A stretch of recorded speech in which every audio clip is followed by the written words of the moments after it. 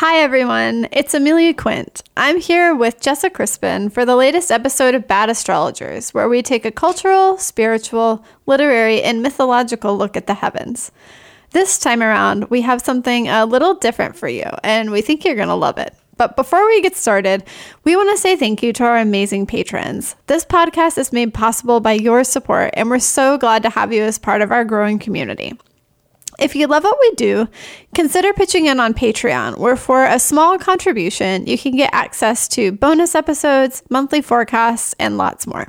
We just filmed our first Q&A video, which was a lot of fun. And coming soon, we'll be adding a tier that includes astrology and tarot readings as perks. So if you want in on the magic, come join us. Another great way to show your support is, as always, to leave us a positive review on iTunes so the magic Apple algorithm can show our work to more lovely people just like you. And of course, follow us on social media. Jessa runs the Instagram, and I'm over on Twitter. We really do love to hear from you, so go ahead, tell us how you're feeling. We're both water signs, so you know we get it. Speaking of water signs, this week's episode is a deep dive into the waters of Venus and Pisces through the lives of some of our favorite artists and mystics. We talk about all the possible results of this placement, including making gorgeous art, having access to mystical insights, and in some cases, being a fuckboy. Trust us, you're in for a real treat, so sit back, relax, and enjoy the show.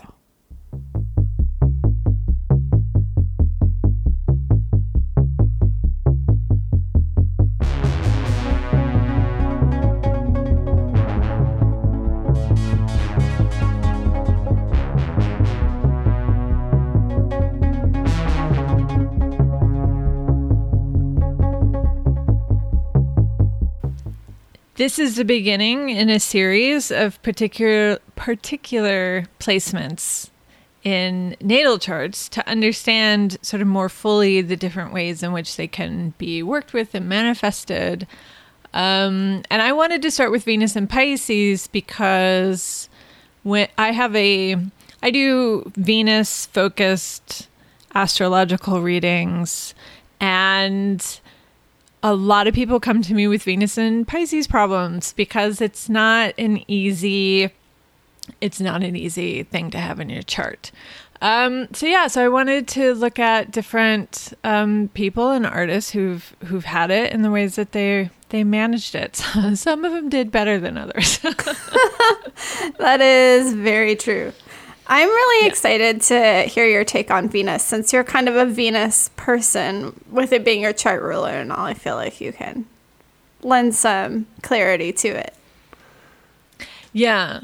Mine is a very different expression than Venus and Pisces. But yeah, I spend a lot of time thinking about how dumb we are about Venus, that she's seen as this kind of like bimbo figure or like a matchmaker, or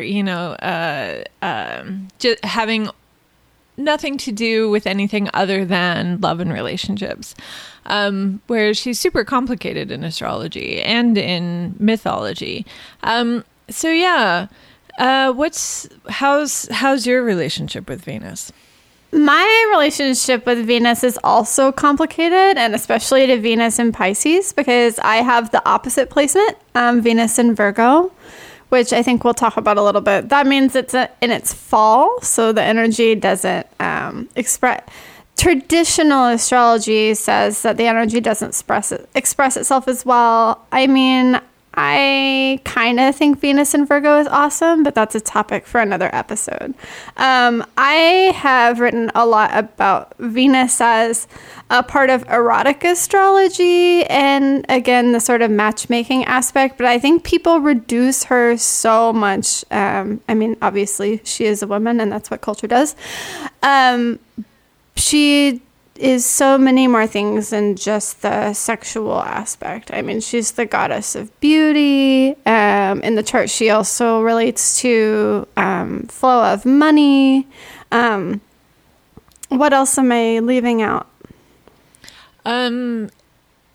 justice. She rules Libra, which rules the legal system. So she has a philosophical aspect as well.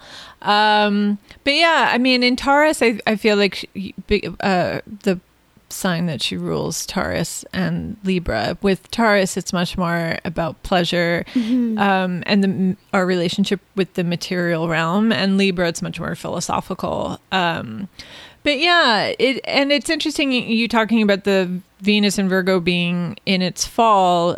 Venus in Pisces is what's called exalted, which just means that its energy is sort of expressed in a quote unquote higher form. But I feel like the people that I've talked to in the course of doing these Venus readings have a lot more problems with Venus and Pisces than they do with Venus and Virgo. So it's kind of interesting. It doesn't always directly translate to exalted is good and right. is bad. Yeah. I'm really curious. I wanted to ask you, I don't know where it came from, and maybe like this idea that Neptune, which is the ruler of Pisces, is the higher octave of Venus. Like, do you know where that came from? I mean, I agree, and I think it's a good representation, but I don't know who decided that. Well, these sorts of things were decided, and it's weird that Neptune is associated with Venus in that way, but when we're dealing with very traditional astrology, obviously the outer planets had not yet been discovered, right? Mm-hmm. So once they were, things had to get shifted around. So Neptune and Pisces, or Neptune and Venus, from everything that I've read, it's Venus is about love and Neptune is about divinity, a love of divinity. So it's just like a kind of, but that also might be part of the misogyny or the fear of the body and that kind of stuff of it. It's like, well, it's fine to love a person, but it's better to love God, right? Yeah, that may actually be where it's like, the higher version of it would be to sort of eschew the body because that's too scary. So we're just going to elevate our love to just deity, right? Yeah. So I think from what I understand that's where it came from, even though Jupiter was the traditional ruler of Pisces before Neptune was discovered. Which, as we'll get into, I think makes a lot more sense.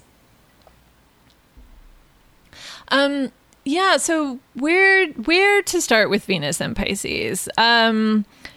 We are going to talk about a couple different figures. But generally, so we've talked about Venus being about love and relationships, but also philosophy and aesthetics and beauty. So obviously, Venus plays a very important role in the lives of artists. And also because of the Pisces element, Venus and Pisces has a particularly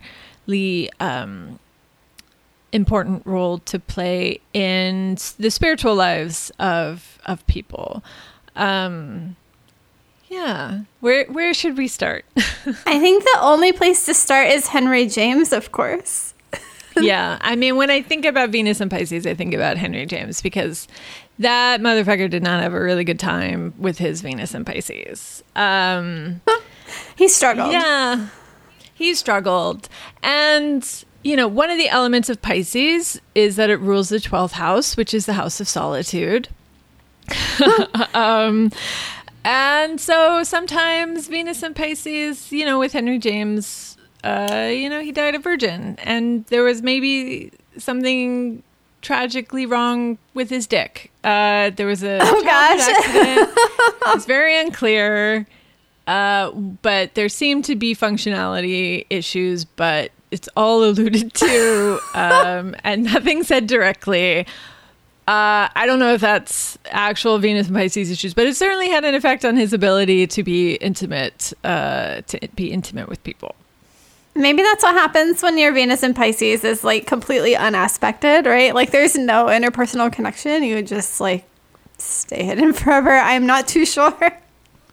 I know. Poor Henry James. Venus and Pisces in the 7th house, unaspected. That's just this free-floating loneliness and longing that just moves around the margins of parties, as far as I can tell. Like, that's how I'm just sort of seeing it. Right. It was like the cool wallflower emo boy, I guess, before that was a trope. Yeah. But the nice thing about Venus and Pisces, and we'll talk about this through the episode, because it seems like everybody has it. When we think about Pisces and Neptune, it's very sort of shapeless. Pisces is this kind of mist. And so you can sort of shape it in various ways into whatever you want. Like the sublimation is a key element of the Venus and Pisces thing. So if you spend your life longing because something is wrong with your stuff, and also you're just sort of really bad at intimacy and you have incredibly strong mommy issues and so on, then you can sublimate that shit into art like nothing else, I guess. That does seem to be the way it is. It is sad, though, that so many Venus and Pisces folks, they have this deep-seated desire. They're driven by this sort of yearning that never gets fulfilled. And as I sort of thought about our list of folks, like, I wonder how much of that is, like, subconscious, or whether, like, on some level they're like, the yearning feels good. They're like, this is giving my art something, you know? I guess there's no way to be sure except ask a Venus and Pisces, but. Yeah. Well, I feel like, that's also can be any sort of Neptune influence in, like in the 7th house or squaring Venus or anything like that, is that motif of longing is really intense. And yet there's an eroticism to that feeling. There's a usefulness to that feeling, certainly. How much fucking great art has been just expressions of longing for something impossible. No one wants great art or can even create it, of just like, oh, I have this thing and it's nice. Right. I'm so happy, and listen to me be happy. That's very, very, very rare. I can't think of any examples of that being the thing that I want to listen to when I'm having a bad day or read to sort of save you from that terrible stress feeling. Right? Yeah, no, it's boring. Neptune separates us, and yet you can do beautiful things with it. And so definitely there can be an element of the muse, right? Like Henry James wrote beautiful novels about the women that he encountered. Like, he was a social butterfly, and he spent all of his time in society, and he wrote about the women that he met and allowed them to be really complicated, allowed them to be deeply complex and troubled and weird. The women of his novels are very psychologically rich in a way that you don't tend to see. So that element of longing and empathy and these wonderful sort of Pisces things that, I mean, they're wonderful, but it's also not present. But you can shape it into something else, and I think Henry James did a really good job of it. He did. He really did. I mean, Venus in Pisces is, you were talking about how emotional he was and how he just felt such strong feelings for the women in his life, but wasn't really able to, or maybe didn't desire to seal the deal. Who knows? But I think because Venus in Pisces is such a strong Venus, a lot of these people that we'll talk about it's not like they project that sad boy on the surface necessarily all the time. Like, a lot of them come across as like socialites or even players in some cases. They don't seem, socially awkward or like they don't know what they're doing. It's sort of this, the 12th house is secrets or hidden things. So it's kind of like this, their personal secret burden to bear, that they have this longing and aren't quite sure how to act on it. Can I tell you my favorite Henry James stories, which is the most Venus and Pisces story that anybody has ever gone through? Yes. So Henry James had a woman friend. Henry James, by the way, was maybe gay. Again, it's like his dick. We don't know. There's a lot of references. There's a lot of sort of winks and nods. But as far as direct statements, we don't have a lot. So possibly gay, but does it even matter if, your entire life is this expression of longing? Probably not. So he had a woman friend who fell in love with him. And she was a great companion and inspiration to him, but he couldn't be a partner to her. And she, had a hard time dealing with that. And she ended up killing herself in Venice. So Henry James goes to Venice to sort of pack up her things and takes a trunk of her dresses out into the lagoon on a boat and tosses her dresses into the water, but they keep floating up to the surface. And he keeps using the oar to push them back down, and they keep floating back up. Oh, wow. It's the most intensely Venus and Pisces thing that's ever happened in the world. I feel like we should probably just stop the podcast right there, because that is the most literal example of Venus and Pisces that I've ever heard. You can't make that up. No. So let's talk about, you wanted to talk about Patricia Highsmith, who has a very complicated Venus and Pisces, so it scares me. She has a lot going on with her Venus and Pisces, and let's be real, if you've read her novels, like, are we really surprised by that? Definitely not. So just to lay out the landscape, she has Venus and Pisces in her third house, which would be obviously communication, writing, duh. But it's also conjunct her Mars and her IC and opposite Jupiter. So this is so intense. I can't even begin to start. So what we see with a lot of her characters, obviously The Price of Salt, I absolutely love. She uses the sort of distortion abilities of Pisces to portray these seducers, and then in other novels, con men and sociopaths. And it really takes the depths of that Piscean obsession to its logical end, which is, honestly, very, very sad. If anyone's seen the movie adaptation of Carol, I think Venus and Pisces at its worst is just Cate Blanchett crying into the phone saying, "I miss you." That is what Venus and Pisces looks like. The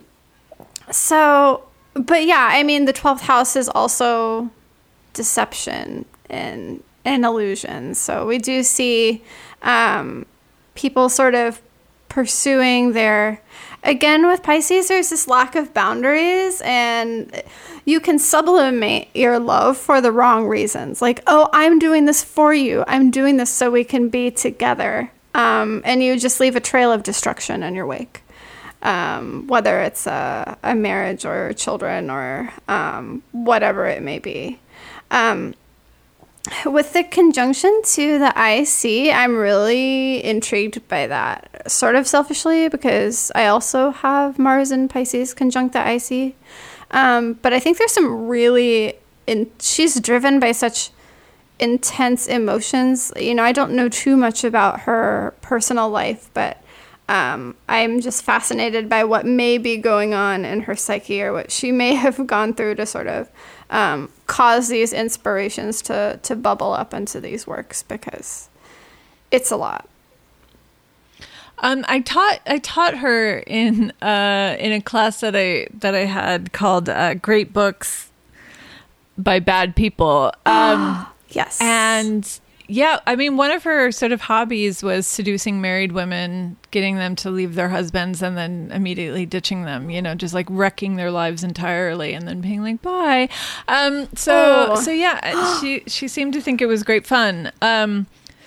But definitely the element of Pisces that is about illusion and delusion sort of allows you to take advantage of people. And her Venus and Mars conjunct in Pisces is just weaponized. It's like really this ability to love and hate somebody at the same time, I think. And that translates into her work with the Ripley novels, the Ripley, poor Ripley having to murder the people that he loves.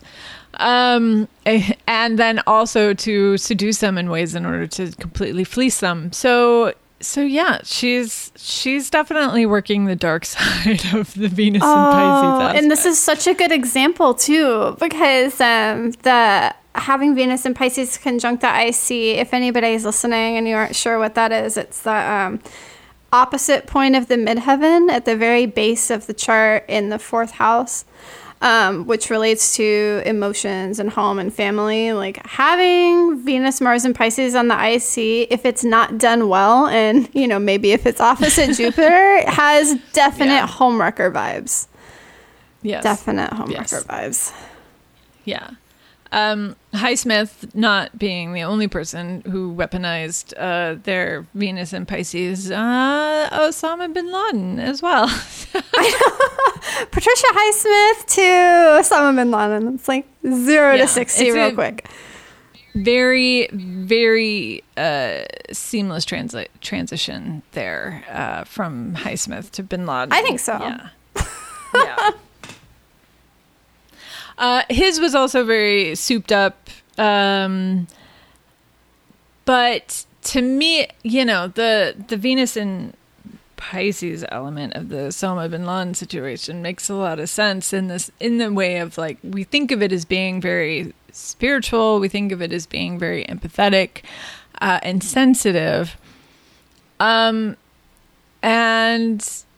we don't like to think about the way that terrorists and murderers and so on think about what it is that they're doing, right?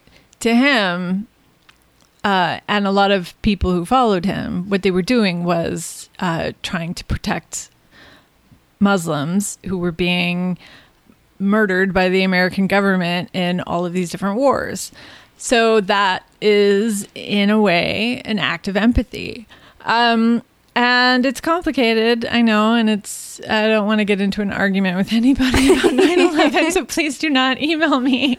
But to me, that makes sense as a placement for somebody who believes in annihilation, Yeah, absolutely. And I think the conviction with which a Pisces person can believe a complete untruth is something to not be underestimated, especially in Osama bin Laden's case.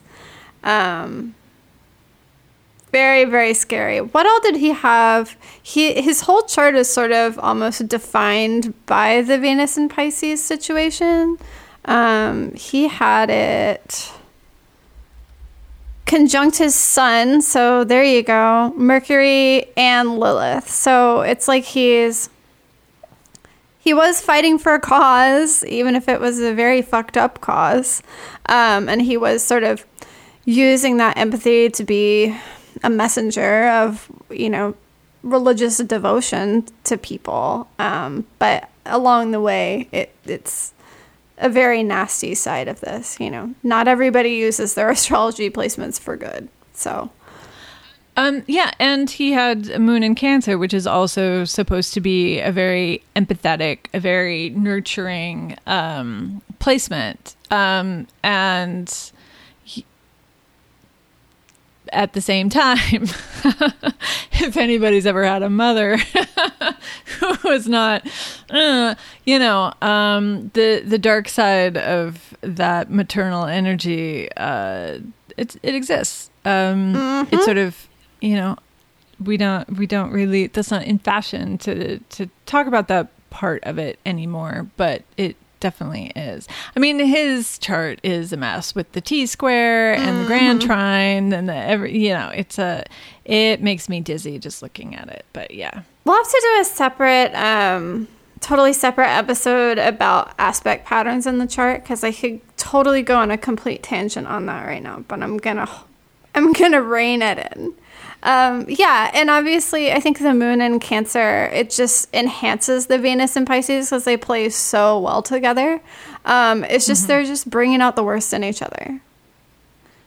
But somebody who had a kind of similar-ish chart is Saint Teresa, who had Venus and Pisces, who also had a T-square. And she obviously went a different way with the way that she managed her Venus and Pisces. Yeah. And hers was also in the 12th house. But she sort of focused on an internal expression of the Venus and Pisces as being a conduit to divinity. Her book, The Interior Castle, is still a really brilliant look at meditation, about maintaining a personal relationship with divinity, about sort of making space for the spiritual in your life. And, she was living in dark times. She was brought up before the Inquisition multiple times and, managed to flirt and talk her way out of it. She went a different way with it. But there's different ways to look at what to do about the suffering of others. And St. Teresa was sort of very aware of the position of women in society. And her mission for that wasn't to, destroy men. It was to build convents and to build these alternative spaces for women so that they could live somewhere outside of a society that wanted them to be just mothers and wives, die in childbirth, and these sorts of things. She wrote extensively about that. She watched her mother die in childbirth. So she was trying to create something from the empathy she felt from the suffering she saw, rather than just go on a path of destruction. So I think obviously there's going to be myriad ways to do Venus and Pisces energy well, but I think she's sort of one of the shining examples of what you could possibly do with this energy. I also find it really cool that nowadays when we think of convents, you immediately think 12th house. That's where that lies. So she was already tapped into it early on. But yeah, using the Venus and Pisces to have these sort of mystical connections with God, and also to actually do something about them by opening up the comment. Yeah, exactly. An example of how oppositions can work for you is all I'm saying. Yep. We love Saint Teresa in this house. Yep. That's all I'll say. And also on the disappointing list of Venus and Pisces, we've got Justin Bieber. It's very sad. So it's very, but this sort of, Amelia and I were talking about this, about, the different people with this aspect. And it just sort of proves my theory that I've had about Venus and Pisces, in a certain element. It's the fuckboy placement. I'm really sorry, but sometimes in certain emanations, Venus and Pisces can be a fuckboy. Hate to break it to y'all. Justin Bieber, Orlando Bloom. It's Knight of Cups energy everywhere for the tarot folks in the room. Yeah, Casanova, the ultimate fuckboy. At least he could write. I don't know I think they just do cocaine, but at least Casanova had some marketable skills. Yes. Yeah. Yeah, but you have your own theory about Venus and Pisces. Well, that you brought to the think table. they go together really nicely, actually. So when I was looking at particularly the men who have Venus and Pisces, they're all sort of in these sort of like high fantasy films and franchises to the point where they become like the fan fiction darling. So Orlando Bloom obviously was Legolas and Lord of the Rings. Heath Ledger also had Venus and Pisces, and he was in A Knight's Tale, which is very, romantic and fantasy driven. And then even Alan Rickman, who was very famous as Severus Snape, among other things, but I think that's kind of what he's remembered for, maybe sadly, not too sure. They all just fit into this the high fantasy in the proper sense world. But, when I think about the fan fiction side of things, I don't want to start any fights, but fan fiction kind of freaks me out a little. But it feels like a very Venus and Pisces thing because it makes the individual a fantasy rather than a flesh and blood person. And so I wonder if the Venus and Pisces men don't sort of like, they are projecting that energy, and that's how people want to engage with them, even if it's like kind of a little creepy. Even I think there's even Justin Bieber fan fiction out there, you guys. It's a weird world we live in. I don't understand. What? No. Doing what? Like doing his taxes? Google it. It's definitely not going to. It's harrowing. But the basic idea is that, the folks with this placement do really well in the sort of very magical, enchanting. I'm going to ride in on my white horse and sweep you away to a land of a wizard school or something. That is very Knight of Cups, I suppose, but I think with the Knight of Cups archetype, you have to look a little bit past that veneer and say, like, what would it really be like to be with the Knight of Cups IRL, right? Like, okay, so what do they even have in that cup? Who knows? How many other men, women, whoever have they, tried to sell their weird magic juice to? I'm not too sure. But yeah, true fuckboy behavior is the stuff of the 12th house. The sort of, I'm going to glamour you and enchant you with how magical and special this evening is, or how magical and special I can make you feel, or this cocaine is making you feel. Yeah. And then dump your ass back into reality, like in a hard kind of way. Exactly. Yeah, no. I'm sure it feels nice. I'm sure all sort of out, and I had Neptune opposite my Venus for years. It felt really nice. It had nothing to do with the real world. Just like zero anything to do with reality or practicality, but it felt really good. Yeah, it was wonderful. I'm so glad that it was a transit and not a natal placement.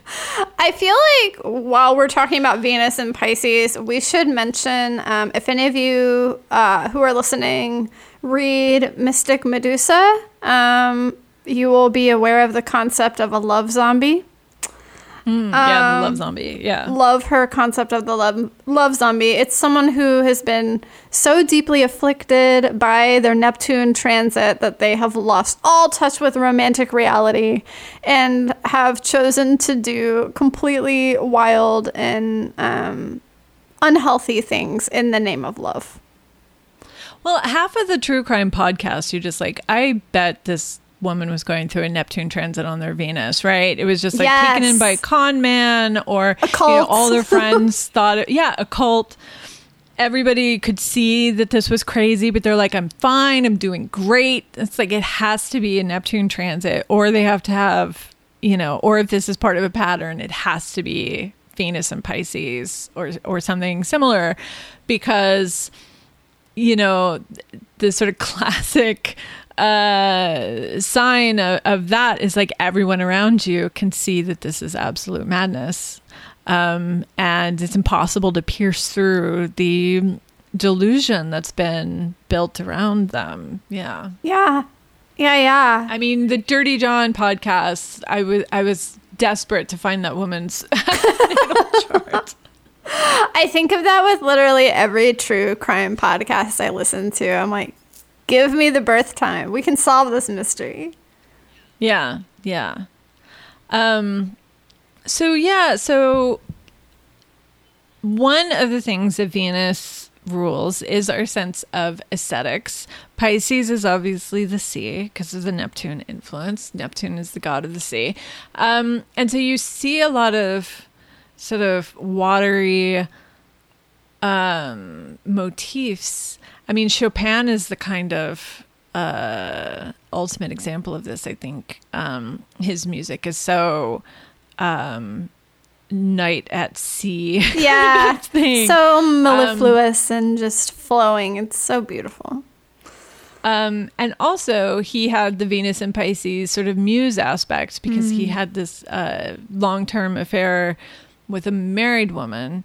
But it was very much like, let me just write songs for you while you're over on the other side of the room. Like, don't, That's true. don't come over here.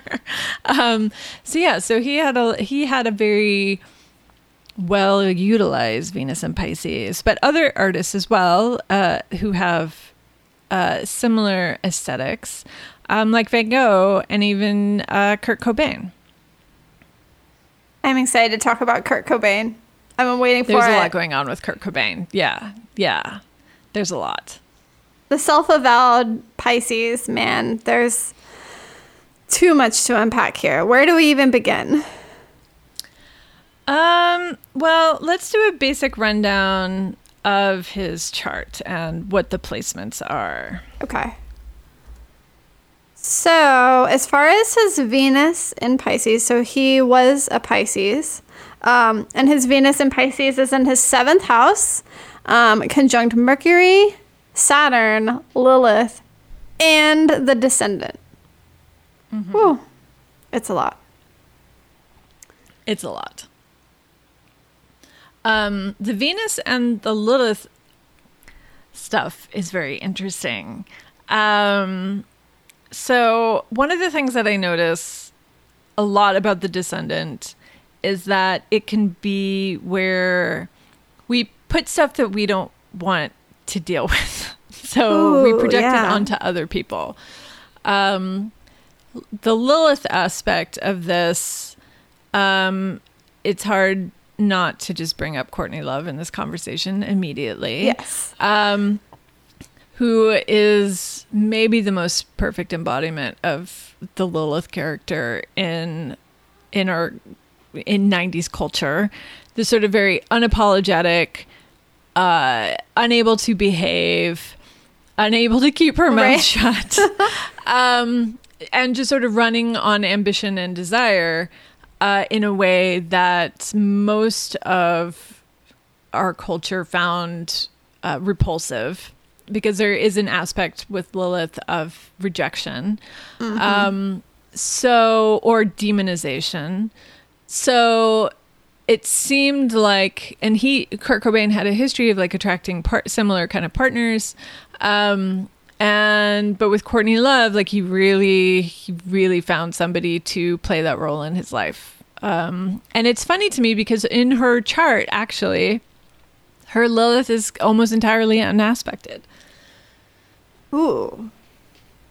Unaspected things tend to cause, I don't want to say a lot of trouble, but it's almost like they have more power because they're the unadulterated influence of just that one thing.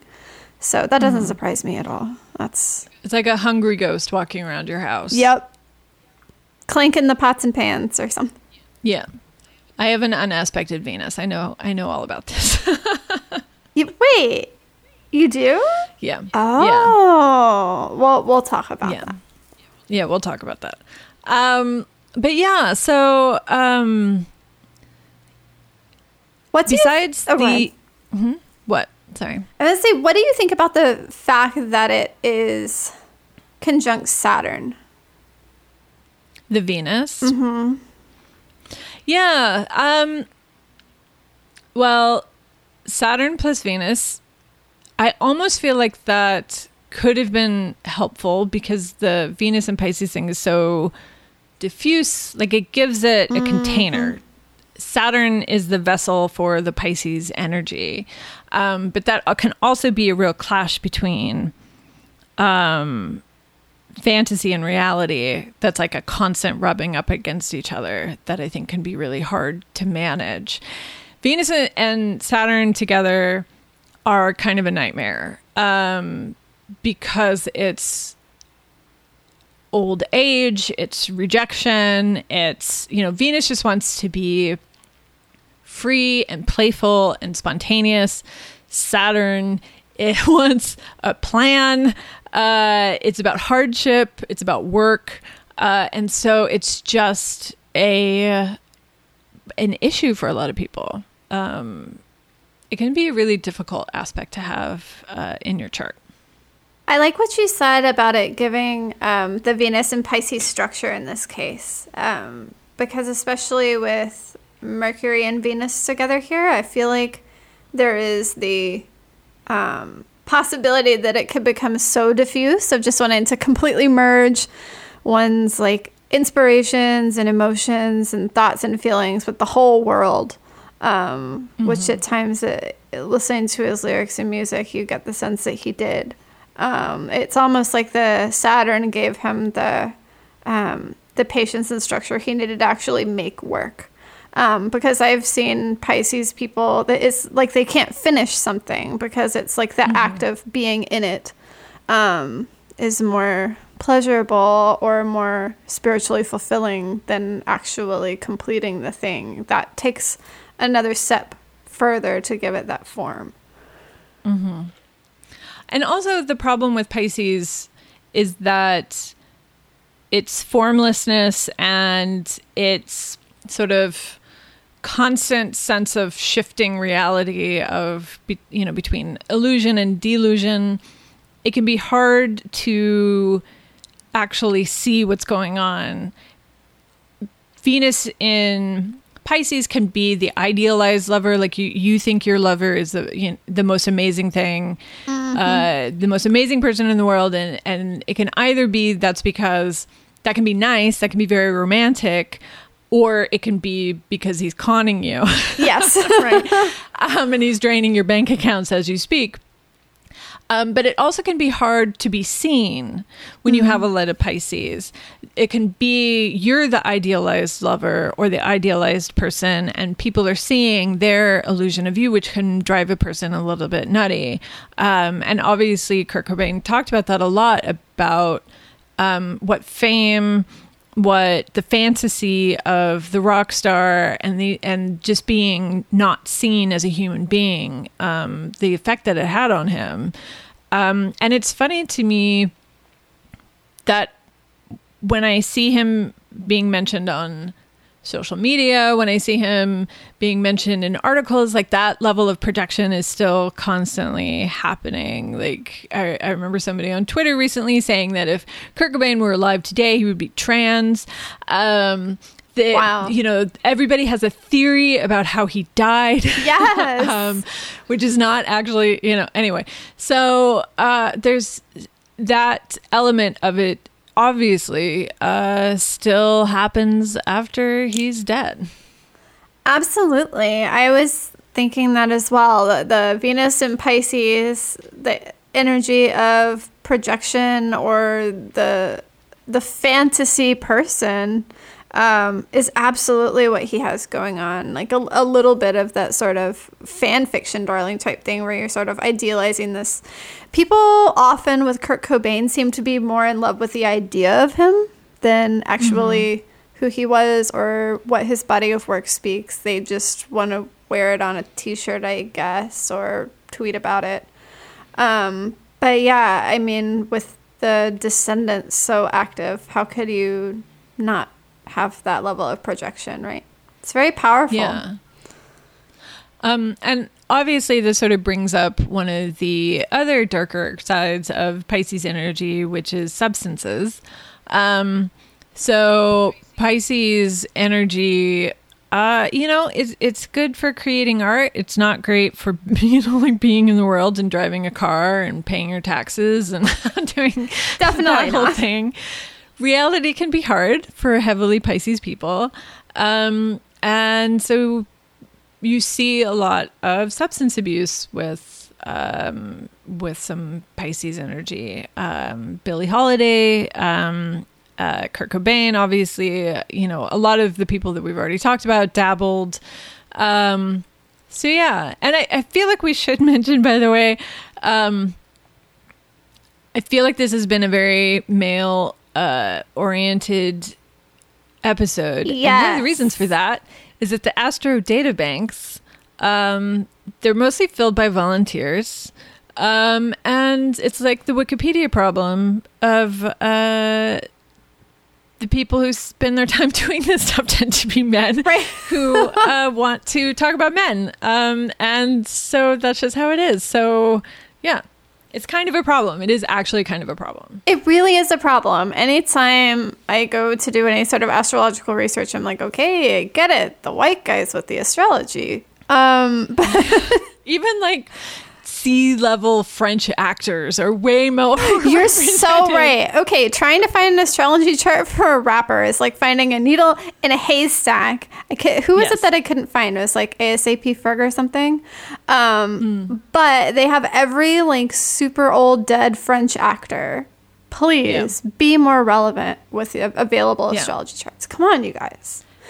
Yeah, we need to have like one of those campaigns that they have for Wikipedia every once in a while of, women editing and getting this stuff in there. We need equal representation in astrological databanks. I agree. If you are feeling brazen and you're somewhere and have the opportunity to ask, obviously get their consent, but see if they'd be willing to contribute their birth data to the cause.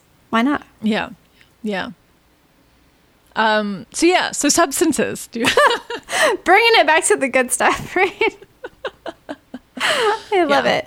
No, I think obviously substances go hand in hand with the Pisces desire for escapism and their wish to sublimate and just, I guess, get away from the concerns of the corporeal world.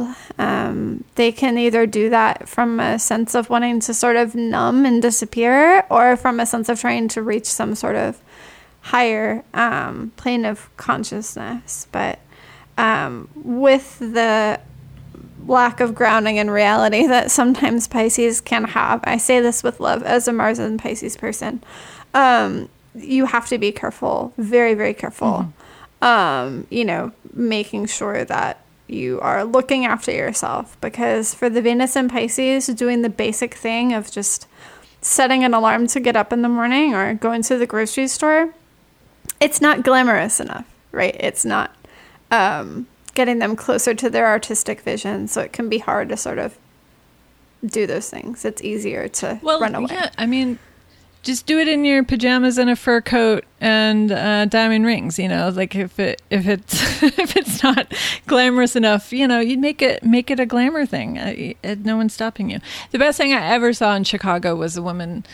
It was like during the polar vortex, walking around the neighborhood in flannel pajamas, a full length fur coat, cigarette in one hand, cup of coffee in the other, and giant sunglasses. And I was just like, I feel like this is a Venus and Pisces person that I'm coming across. Truly a legend. That is amazing. Yes. I feel like the true Venus and Pisces outfit is just to, go to Venice and like resurrect those Henry James's muses gowns from the bottom of the lagoon and like just strictly wear that forever.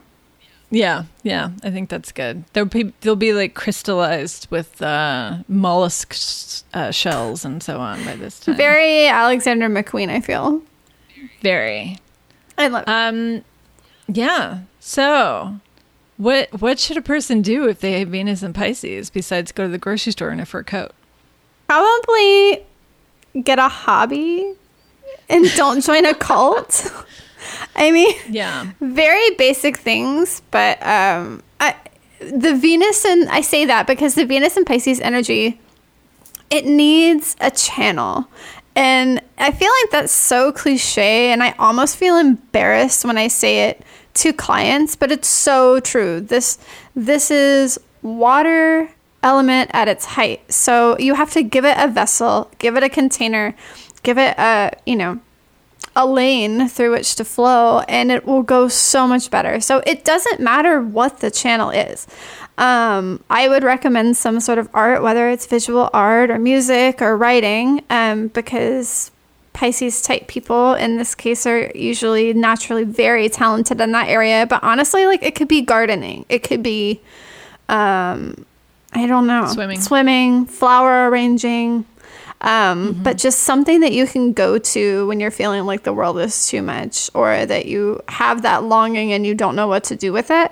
Put that longing into that thing and you'll make it. Also, maybe run background checks on all of your lovers. Yes. Change your bank account password every 48 hours. Get a really solid Capricorn type friend who can like vet all of your new associates. It's important. It really actually is. Don't be the next podcast. That's all I'm asking from the Venus and Pisces people listening to this. Just don't. I don't want to hear a podcast about you. That's all I want. Good advice. Yeah. We would like to thank our Patreon supporters like Ali Lopez, Cynthia King, Francesca Lewis, Laurel Kurtz, Austin Gray, Gigi Matias, Liz Barker, Laura from Los Angeles, Max Daniels, Bobby, Callie, and the post-punk diva from Berlin. Thank you to all of our supporters and our subscribers. And if you would like to join these wonderful people in financially supporting the podcast, you can always go to patreon.com/badastro.